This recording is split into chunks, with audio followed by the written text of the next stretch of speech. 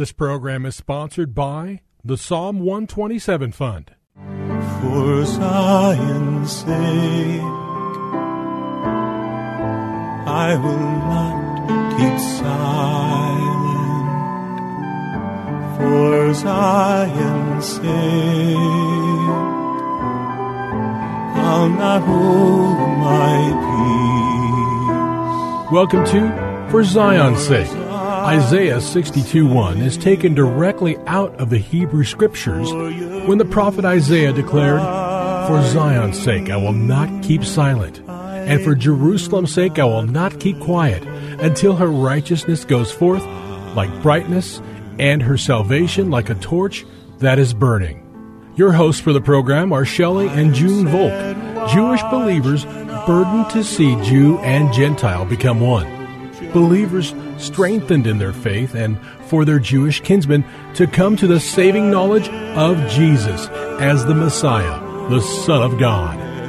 Bless the Lord and welcome to For Zion's Sake. We thank you for joining us. We're the Volks. My name is Shelley. And my name is June. Hi, everyone. It's good to be with you as we conclude another week of broadcasting. And we've been encouraged to speak about the theme of this week by looking at the phrase "according to," which appears in Scripture many times, and as is so often the case, according to really refers to God and how He acts and moves. Last week we spoke about God moving according to His purposes. This week we've been spending time speaking about God moving according to His pleasure, and we're going to conclude today, and we just started it yesterday, about God moving according to His power. And we started this week by looking at Ephesians 1, verses 3 and 4 and 5, because it's so powerful in showing how God moves according to His pleasure. Verse 3 in Ephesians 1, "Blessed be the God and Father of our Lord Jesus Christ, who has blessed us with every spiritual blessing in the heavenly places in Christ, just as He chose us in Him before the foundation of the world, that we should be holy and blameless before Him. In love, He predestined us to adoption as sons, through Jesus to Himself, according to the good pleasure of His will." We've been predestined because it was God's good pleasure for us to be in His inheritance. And we read many scriptures which talk about God's pleasure. For example, Psalm 149:4, "For the Lord takes pleasure in His people." 1 Corinthians 1:21, "It pleased God through the foolishness of the message to save those who believe." Luke 12:32, "Do not fear, little flock. It is your Father's good pleasure to give you the kingdom." We spoke from the Gospel of John, where Jesus speaks about always doing those things that please Him. And what did He do? He came not to do His own will, but the will of the Father. And so we see doing God's will is one of the great sources of pleasure for God, that we should live according to demonstrate God's will. We read Proverbs 16:7, "When a man's ways please the Lord, He makes even his enemies to be at peace." And yesterday 2 days ago, I should say, we spoke about Enoch. Enoch pleased the Lord for 30 years. And of course, we see the testimony in Hebrews 11, where it says in verse 5, Enoch had this testimony, he pleased God. But it also says in verse 6 of Hebrews 11, "Without faith it is impossible to please Him." So we mentioned the fact that you have to walk by faith to please God, and you cannot walk in the flesh, but you must walk in the Spirit to be pleasing in God's sight. And when we walk with the Lord, it's always in the spiritually, because if we're not agreeing with Him, we're not really walking with Him. And what's encouraging for you and me and every one of our listeners is if we lack faith, or if we lack trust, or we have fear, we can remember the Lord's disciples. They cried out and said, "Lord, I believe, help me in my unbelief." So prayer is an option for us to cry out for the Lord to increase our faith. That's really true. And some wonderful verses about God's pleasure. Revelation 4:11 from the King James Version. "Thou art worthy, O Lord, to receive glory and honor and power, for Thou hast created all things, and for Thy pleasure they are and were created." In Philippians chapter 2, verses 12 and 13, "Therefore, my beloved, as you have always obeyed, not as in my presence only, but how much more now in my absence? Work out your own salvation with fear and trembling, for it is God who works in you, both to will and to do for his good pleasure.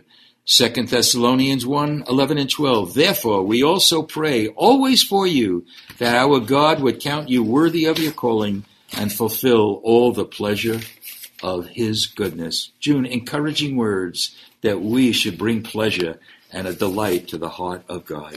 And we see, Shelley, that when we walk and desire to do God's will and to bring him pleasure, he meets us with his power. And there's purpose for our being. And whenever there's purpose that's eternal, power is demonstrated. Amen. And we see in 2 Timothy 1:7, for God hath not given us the spirit of fear, but of power and of love and a sound mind. He works that in us. Amen. Through his Spirit. Acts 1 verse 8. We shall receive power. After that, the Holy Spirit has come upon us, and you shall be witnesses unto me, both in Jerusalem and in all Judea and in Samaria and unto the uttermost part of the earth. The power of the Holy Spirit must be in us and upon us and come through us if we're to be true witnesses.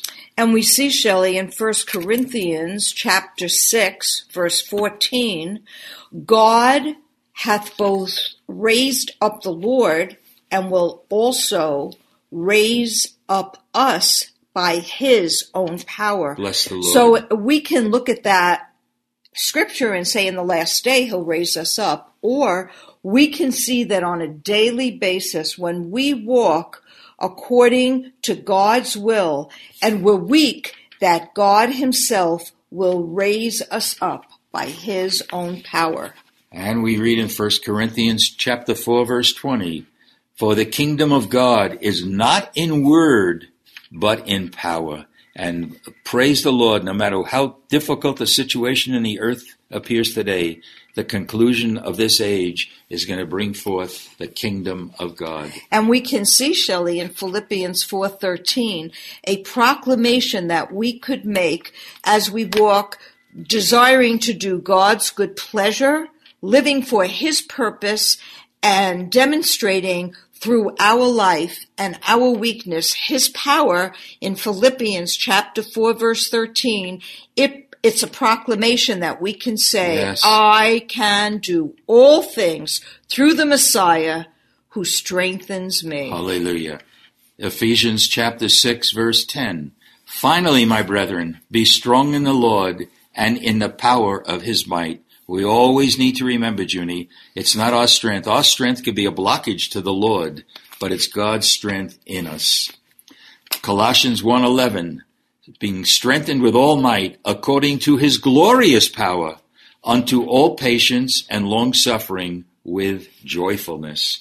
And you know, Shelley, when you think of long-suffering, you don't think of joyfulness. Yeah, really. But because of the power of God, he can show us his joy, even in the midst of suffering or long suffering. He can give us patience with joyfulness. In Ephesians chapter 3, verse 20, now unto him who is able to do exceedingly abundantly above all that we ask or imagine or think, according to the power that worketh in us. And this is really important, Shelley, because we can thwart that power when we don't walk by faith or desire to do God's will, but just our own. Amen. Or we're not living for the Lord, we're living for ourselves. We actually thwart the power of God. But when we desire to do the Lord's will, when we cry out for his will to be done in and through us, and for faith to follow through with being pleasing to him, the power of God works in us. Amen. We need to remember that, Junie. You said it right there. It's the power of God that works in us, yes, not our own power. That's right. When we're weak, his power can work in us. Luke chapter 10, verse 19, behold, I give unto you power to tread on serpents and scorpions, and over all the power of the enemy, and nothing means nothing, shall by any means hurt you. And we see in 2 Corinthians chapter 12, verse 9, and he said unto me, my grace is sufficient for thee, for my strength is made perfect in weakness. Most gladly then will I rather glory in my infirmities, that the power of the Messiah may rest upon me. And Shelley, that's so important to remember in our weak moments, that we can actually glory in our infirmity, whether it's physical, mental, emotional, spiritual. Why? Because then the power of the Messiah will rest upon us and enable us and bring us through. Amen. And, just to add to that, Junie, in the same book, 2 Corinthians 13:4, on the heels of what you just read, for indeed he was crucified because of weakness, yet he lives because of the power of God. For we also are weak in him, yet we shall live with him because of the power of God directed toward you. Hallelujah.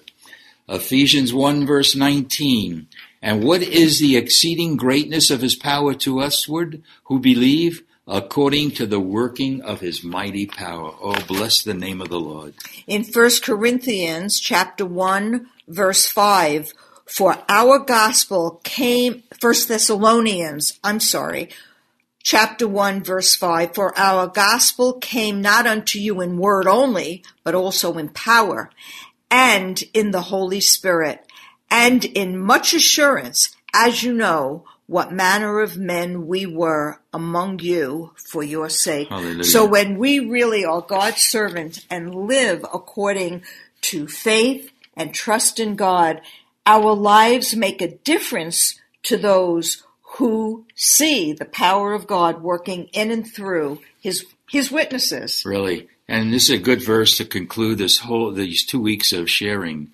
2 Corinthians 13:11. Finally, brethren, farewell. Be perfect, be of good comfort, be of one mind, live in peace, and the God of love and peace shall be with you. Hallelujah. Junie, what can we say to that other than amen? So we hope you'll keep in mind that God works through his purposes, he works through his pleasure, and he works through his power. And that's an incentive because we're supposed to live just as the Lord lived when he walked on the earth. Today being Friday, we just want to identify ourselves with our kinsmen by reciting the Shema. And if you know it, we just invite you to say it along with us. Shema Yisrael, Adonai Eloheinu, Adonai Echad. Hear, O Israel, the Lord, our God, the Lord is one. And we just pray, Lord, that even as we spoke on your good pleasure, on your purposes, and on your power, that you might open the eyes of our Jewish people to see that Hashem, Yeshua, is the Messiah, the King of the Jews, and that the church will have a burden to pray for you to open up the eyes of Israel. Bring it forth, Lord. In Jesus' holy name we pray. Amen. For Zion's sake. Thank you for joining us this evening. If you would like to get in touch with Shelley and June, you can write to them at P.O. Box 1784, Scottsdale, Arizona 85252. That's P.O. Box 1784, Scottsdale, Arizona 85252. And you can also contact them on their website, ShelleyandJuneVolk.com. That's ShelleyandJuneVolk.com. Until next time, the Lord bless thee and keep thee. The Lord make his face to shine upon thee and be gracious unto thee. The Lord lift up his countenance upon thee and give thee peace.